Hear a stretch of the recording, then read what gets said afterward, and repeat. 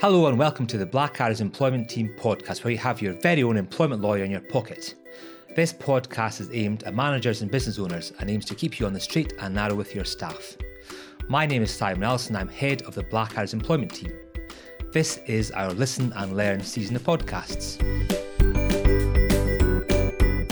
Welcome to episode 2 of season 5 of Employment Lawyer in Your Pocket. We welcome along Donna Reynolds and Jack Boyle. How are you doing today, you two?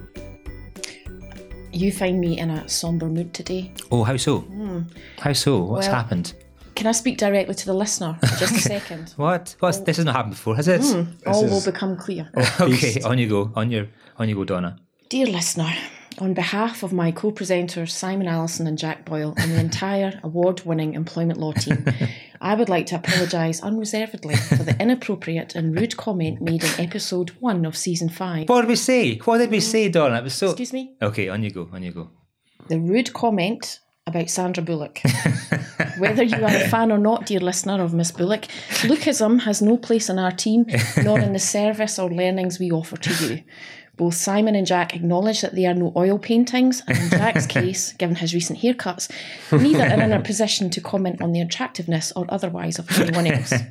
Appropriate action has been taken, and whilst I cannot divulge the details of that action, let's just say that if you have a particularly thorny issue or a troublesome employee that you would not wish on your worst enemy, you may want to get in touch now for some help. That's fine. That's Sorry, fine, isn't Donna. it? I mean, I would say she's kind of, hashtag frozen face. What do you think? Apologised. Don't undo Sandra my Bullock. hard work. Plastic, not fantastic? Okay, I'll stop. I'll move on. Stop. Who knew? Okay, so what we're going to do is we're going to tell a story about a situation which we've encountered.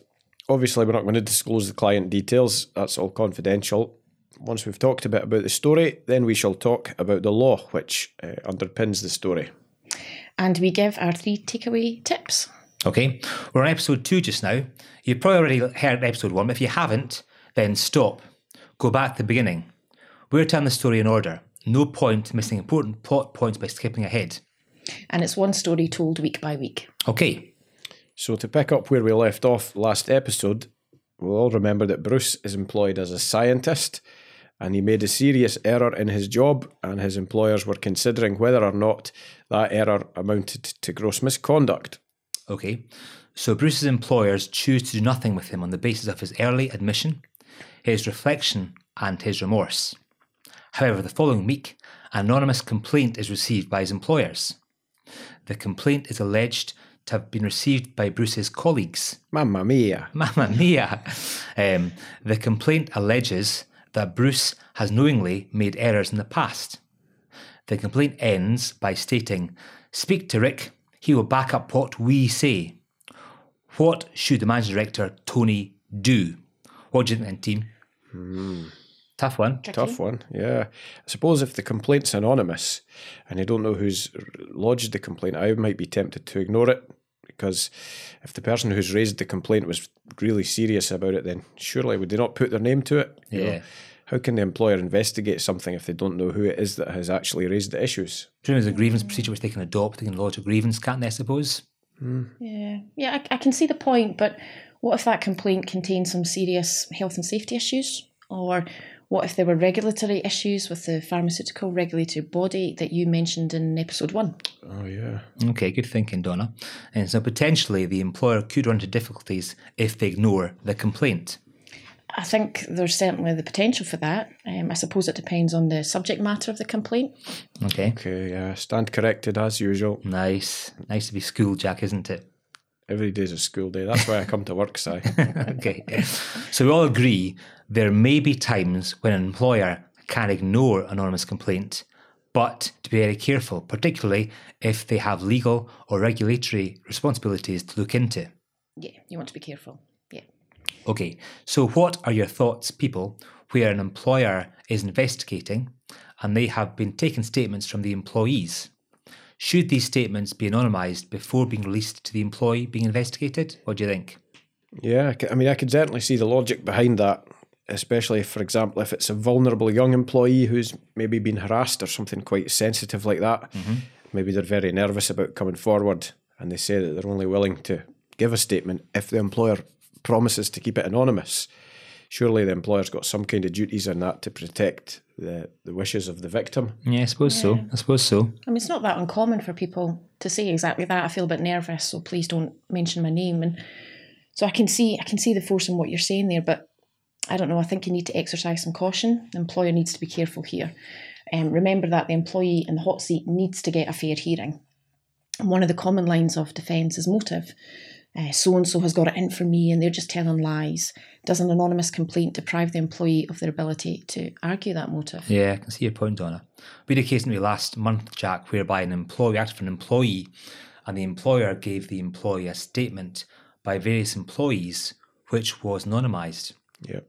And that was hard too, wasn't it, Jack? Very difficult, yeah, because I think that person was wanting to argue that, you know, there's a couple of people within the workforce, it's a fairly large workforce, and a couple of people that he'd perhaps had a run-in with in the past or that had an axe to grind.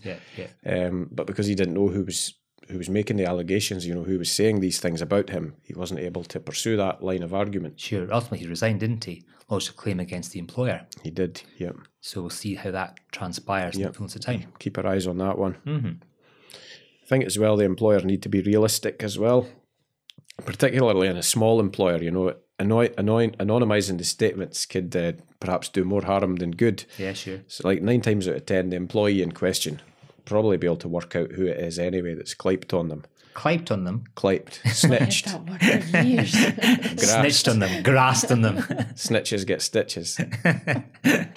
You know, it's generally not that difficult for the employee who's being investigated to use the process of elimination and work out who's given the statement anyway. Yeah, I suppose so. I mean, what about, let's say, anonymous complaints tweeted to Blackadder's? Let's say someone complains to Blackadder's and says, Jack Boyle is really cruel to old women, particularly Sandra Bullock. Here we go again. I like Sandra Bullock. She's in my top 10.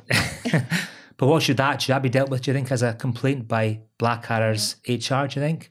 Or can that be ignored, do you think? I think more of us use social media more and more these days, don't we? So it's not necessarily your traditional handwritten or typed letter that'll be handed in. So just because it's on Twitter, I don't think you should ignore it. No. Look at all the supermarkets and things that, you know, people get a mouse in the bag of crisps and they tweet it and they try to get free gift vouchers and stuff. Is that case talking about, Jack? Yeah.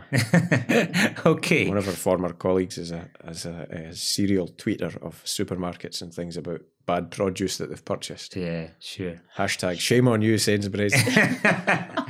Other supermarkets are available. Okay, so let's do our 3 takeaway tips then, people. Tip number 1.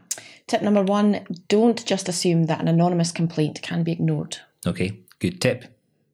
Tip number 2, think about the content and substance of the complaint. If it strays into whistleblowing or regulatory issues, be safe, keep yourself right, and investigate what you can. Okay, and tip number 3, Donna? Last but not least, be very careful if anonymising witness statements and have a good reason for doing it. Yeah, okay. You probably want to document your reasons at the time. Sure. Because worst case scenario, you're standing before an employment judge and you're going to have to explain that. Sure. Absolutely. Okay. Okay, well, that kind of wraps us up, I think, guys. We've covered a lot of information about anonymous complaints today. So for dear listeners, moving on from that heartfelt apology regarding Sandra Bullock. Hashtag frozen face. Hashtag Boys, plastic not please. Fantastic. If you enjoyed the podcast, please subscribe to us on iTunes or whatever podcast service you use. Go on, press that little button that says subscribe. Come on, treat yourself. You know you want to.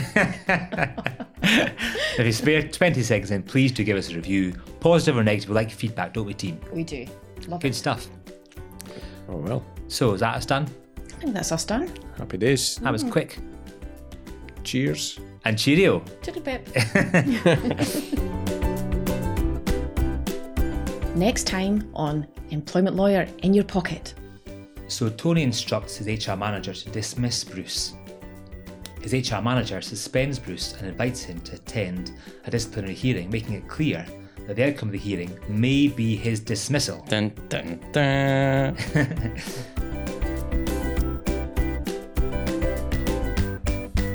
Okay, team. So apart from speed, name your your best 3 Sandra Bullock movies. I bet you can't. I bet you Box. can't. Bird Box. Yes. I'm probably one That's of the one. last people on this planet to watch it. Okay. But it's brilliant. I saw that now. Think about it. It's quite terrifying, isn't it? Miss Congeniality. That's Bird Box, number 1. Mm-hmm. Miss Congeniality, number 2.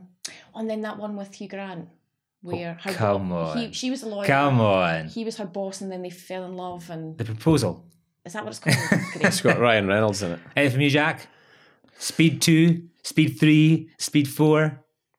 There's one about an American footballer that's quite good. That is good. Forget Makes the you name cry. of it. Yeah. Really? Sandra big- Bullock. The big guy. She a foster mother? Foster mum, yeah. Jeez, It's based on oh. a true story. I like her too in Pretty Women. Never seen She's it. not in Pretty Women. Eat, Pray, Love. That's Julia Roberts. Oh, what? Egypt. Who am I thinking about?